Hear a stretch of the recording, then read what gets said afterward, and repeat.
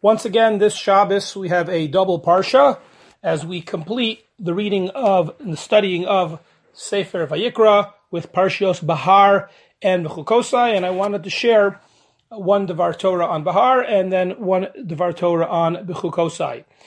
Bahar, is interesting parsha, short, and it's really primarily, almost exclusively one parak Kav Hey, and then at the end of the parsha we actually begin Parak Kavav, but we only read the first two psukim. The first two psukim of Parak Kavav are still part of Parshas Bahar, and then Bechukosai continues with the rest of the parak and beyond. But in those first two psukim, as Parshas Bahar ends, it really ends on a somewhat surprising note, as we are told, Lo sasu lechem elilim upesel umatzeva lo sokimu lechem. We have all of a sudden a reference to avoiding idolatries and avodah zarah and even mashkis, a certain kind of a stone for avodah zarah. Lo sitnu ba'artzachem lihishtachavu selah. You can't bow down to, you can't worship. Keni Hashem Elokeichem. And then the last pasuk of the parsha, Es Shabsosai Tishmoro, observing Shabbos, Umikdashi Tira'u, of course, in fearing or having awe and respect, reverence for the Beit HaMikdash, Ani Hashem. So all of a sudden we have a mention of avoiding idolatry, the need to venerate and respect the Beit HaMikdash, and the obligation to observe and protect Shabbos. These are all, clearly important laws and values, no question about it. Avodah Zarah, Beis HaMikdash, Shabbos, these are among the big ones. But it's not at all clear what they have to do with the rest of Parshas Bahar that came before it. Furthermore, perhaps even more surprising, all of these are things that have already been mentioned in the Torah.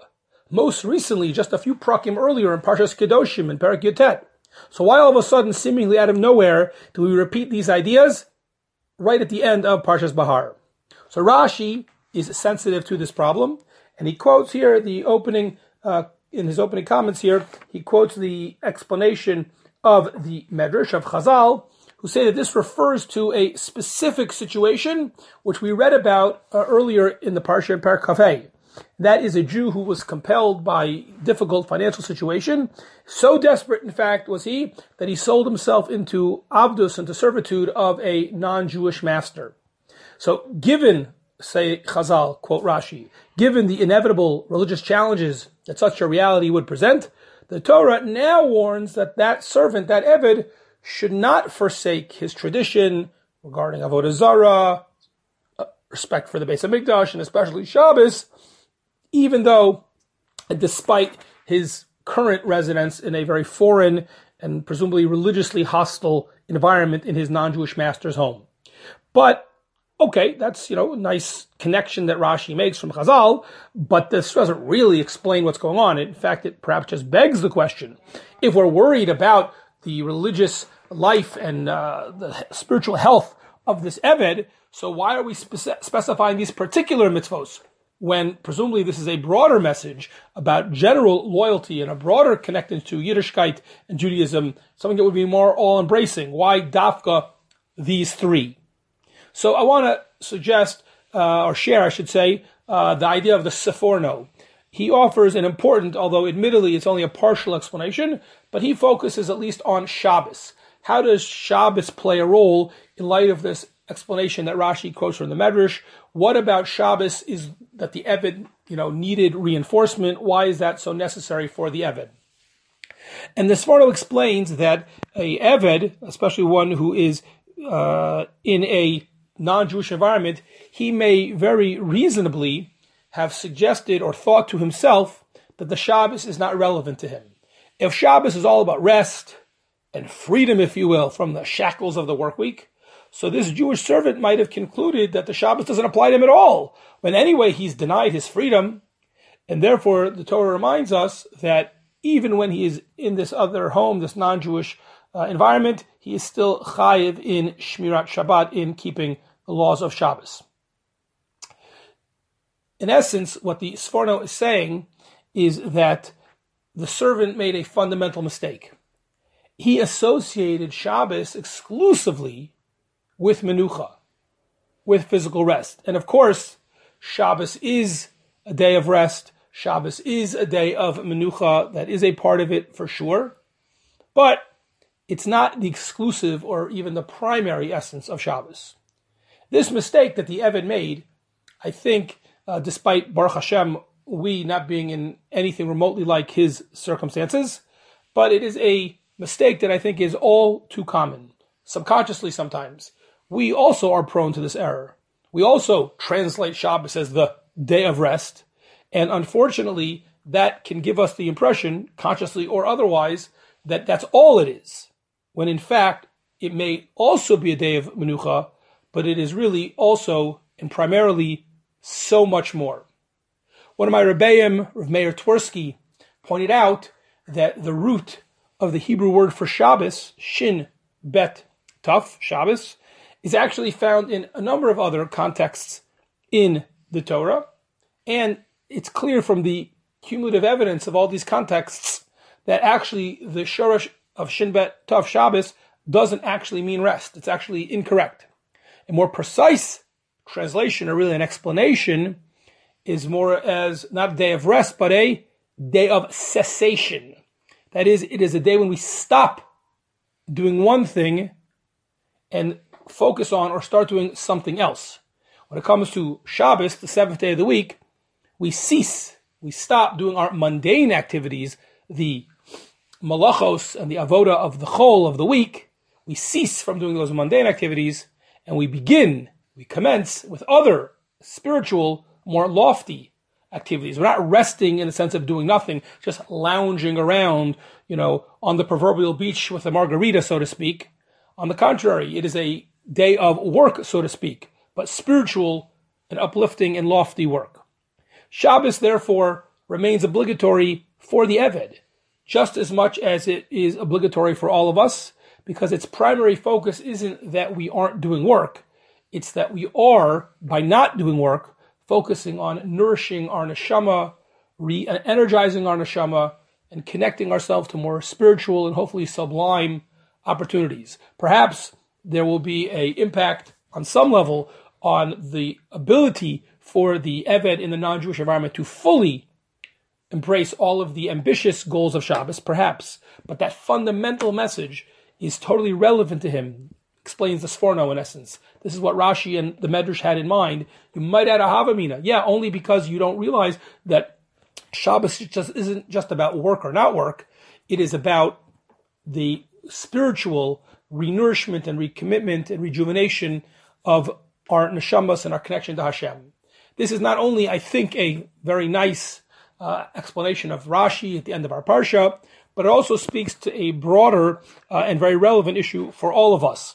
And that is, what is the essence of Shabbos, or what does Shabbos really mean? And as I mentioned previously, I think that many of us throughout the broad range of the Torah community sometimes fall into a trap of confusing, so to speak, the Shabbos nap with the Shabbos. And, even the meal, and for all of its deliciousness, and even the mitzvah. Again, there may be a mitzvah taking a nap. There is certainly a mitzvah having good food on Shabbos, but this is not the essence of Shabbos. Shabbos is indeed a time when, because we are free from other distractions, we can focus on developing our relationship with Hashem. Relaxation, good food, quiet family time, these are all wonderful benefits of the Shabbos, and in some of the cases, maybe even part of the mitzvah.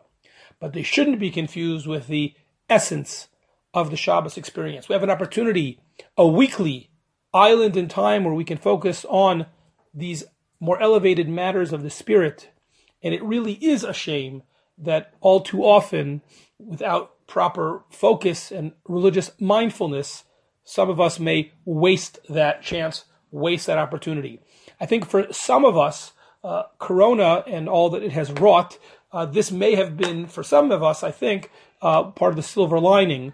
I don't know that Corona will make it more or less likely for us to schloof our Shabbos afternoon away, but so often we are running around, especially teenagers or other people, for friends and other things, and not just having slow meals, slow davening, contemplative talking to Hashem, and when appropriate to our family. For many of us, and I know this even was true for ourselves, and I've heard from others, the Shabbos meals, the time together, actually a lot of that has been very meaningful and somewhat even improved, frankly, a silver lining in the very dark cloud of Corona. But obviously the goal is for this to be something that is with us all the time, and hopefully soon we'll all be back to a close to, if not fully normal life, especially with shul and stuff, hopefully at the right time and at the right pace, when it's all safe and medically approved.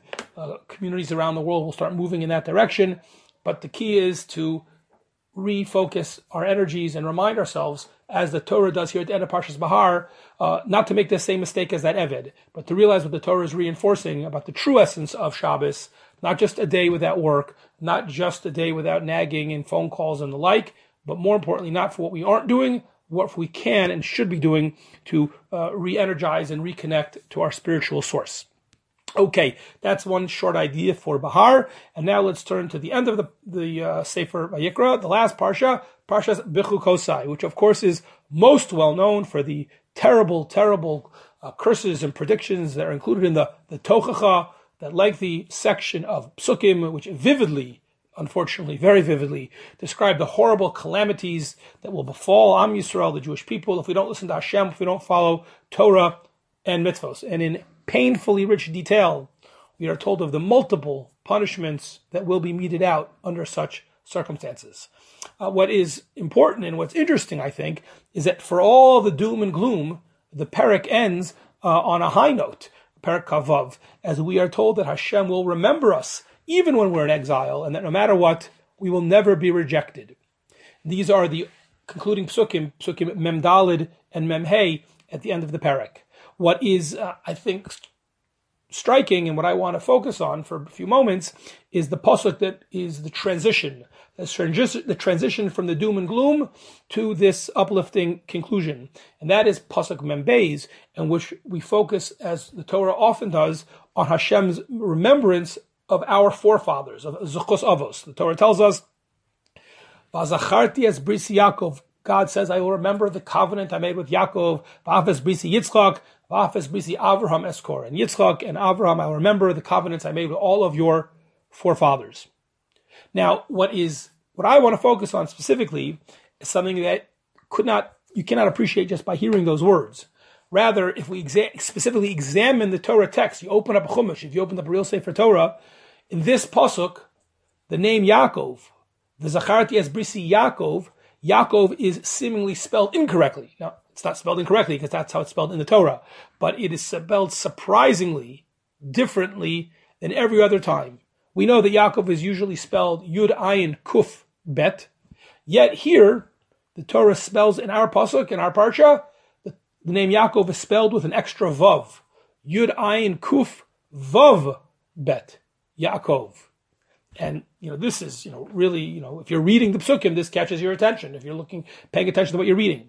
So yet again, we see Rashi quoting from a Medrash, sensitive to this. And the Medrash acknowledges that, in fact, that's correct. And all of Chamishe Chumshei Torah, this is the only time that Yaakov's name is mentioned where it's spelled with a vav.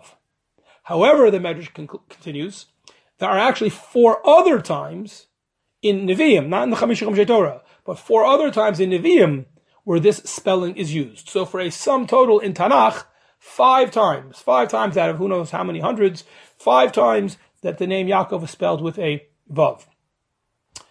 The Medrash continues and tells us that these 5 times that Yaakov is spelled with the extra vav correspond to 5 times in Tanakh that Eliyahu Hanavi, his name is spelled unconventionally without the vav. Aleph Lamed Yud Hey Vav. The final letter vav is the way we would typically spell the name Eliyahu. 5 times, even though we pronounce it Eliyahu, but his name was actually spelled Aleph Lamed Yud Hey without a vav. And 5 go with the 5.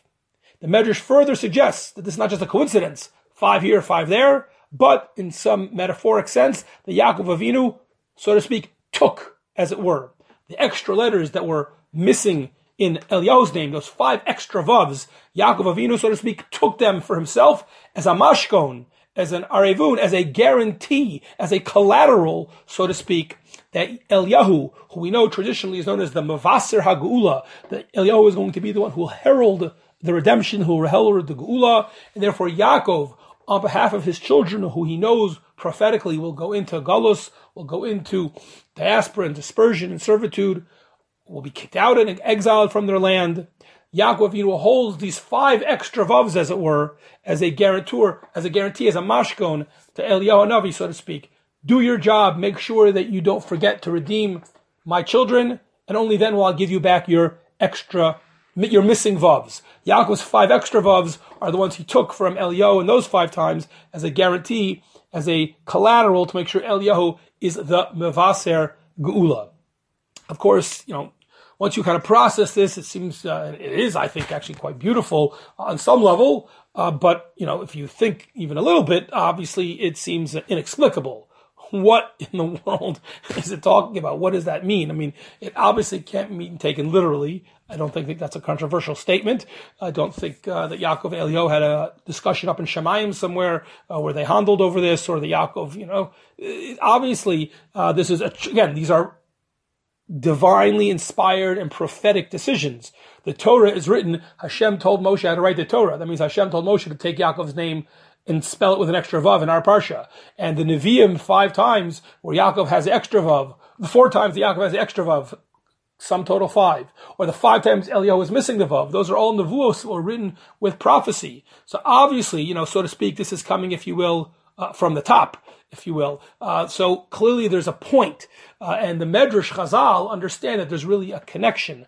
What is that connection, and what does it have to do with Geula? And why would that be found, of all places in the Torah, in this transition pasuk that takes us from the curses and the punishments of the Tochacha and transitions us as we prepare for hopefully the brachos that are conveyed through this Chus Avos at the end of the parak. So I don't remember where I first saw this, and I don't know that it's necessarily even only one sefer or one mafarish that explains it, but this is not my own chiddush. Forgive me, I don't remember where I first saw this.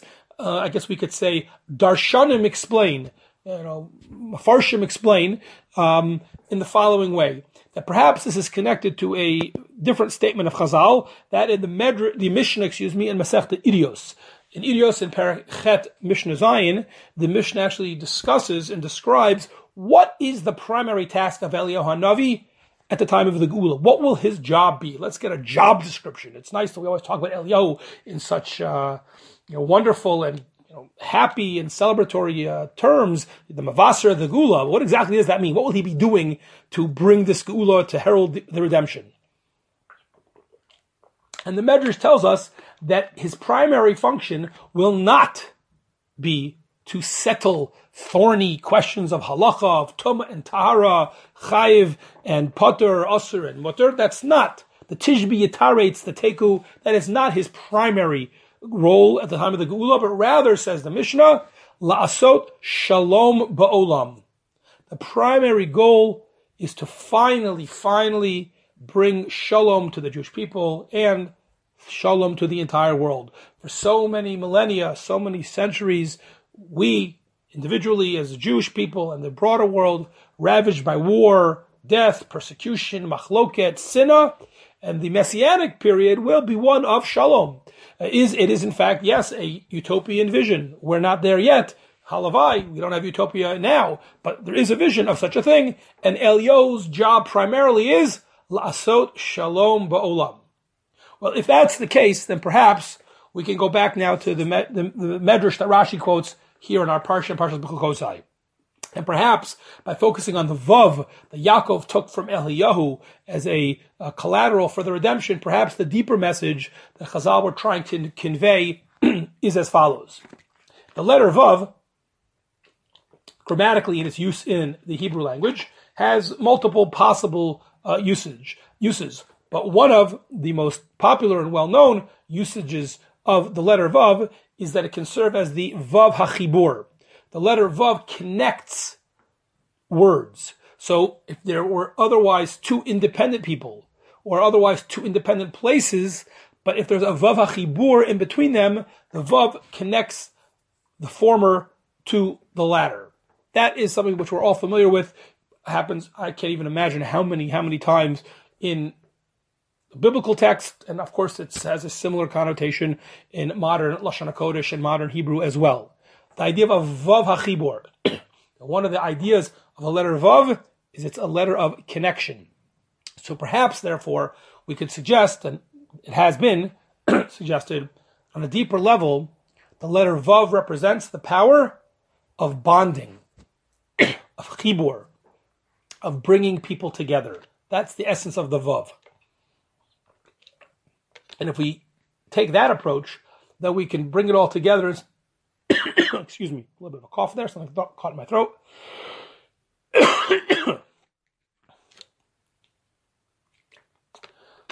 Perhaps we could tie it all together and suggest as follows.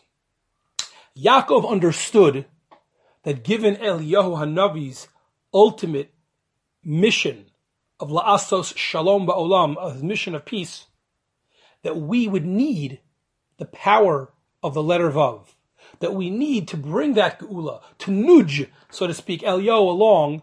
We need a little extra dose of that Vav HaChibor, of that connectedness, of that togetherness, so that we should be worthy of redemption.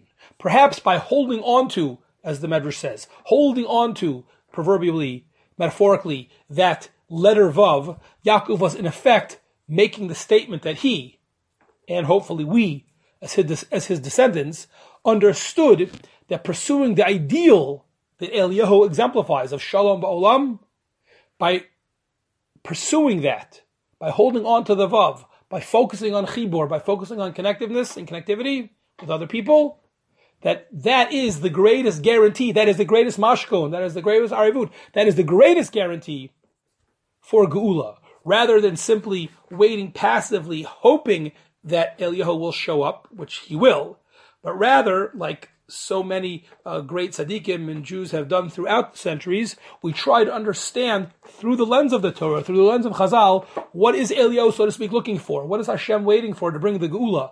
And no question, there are countless sources, the Mishnah in Idios, which we quoted only being one of them, countless sources that speak about the idea of shalom, of achtos, of a lack of machloket, etc., etc.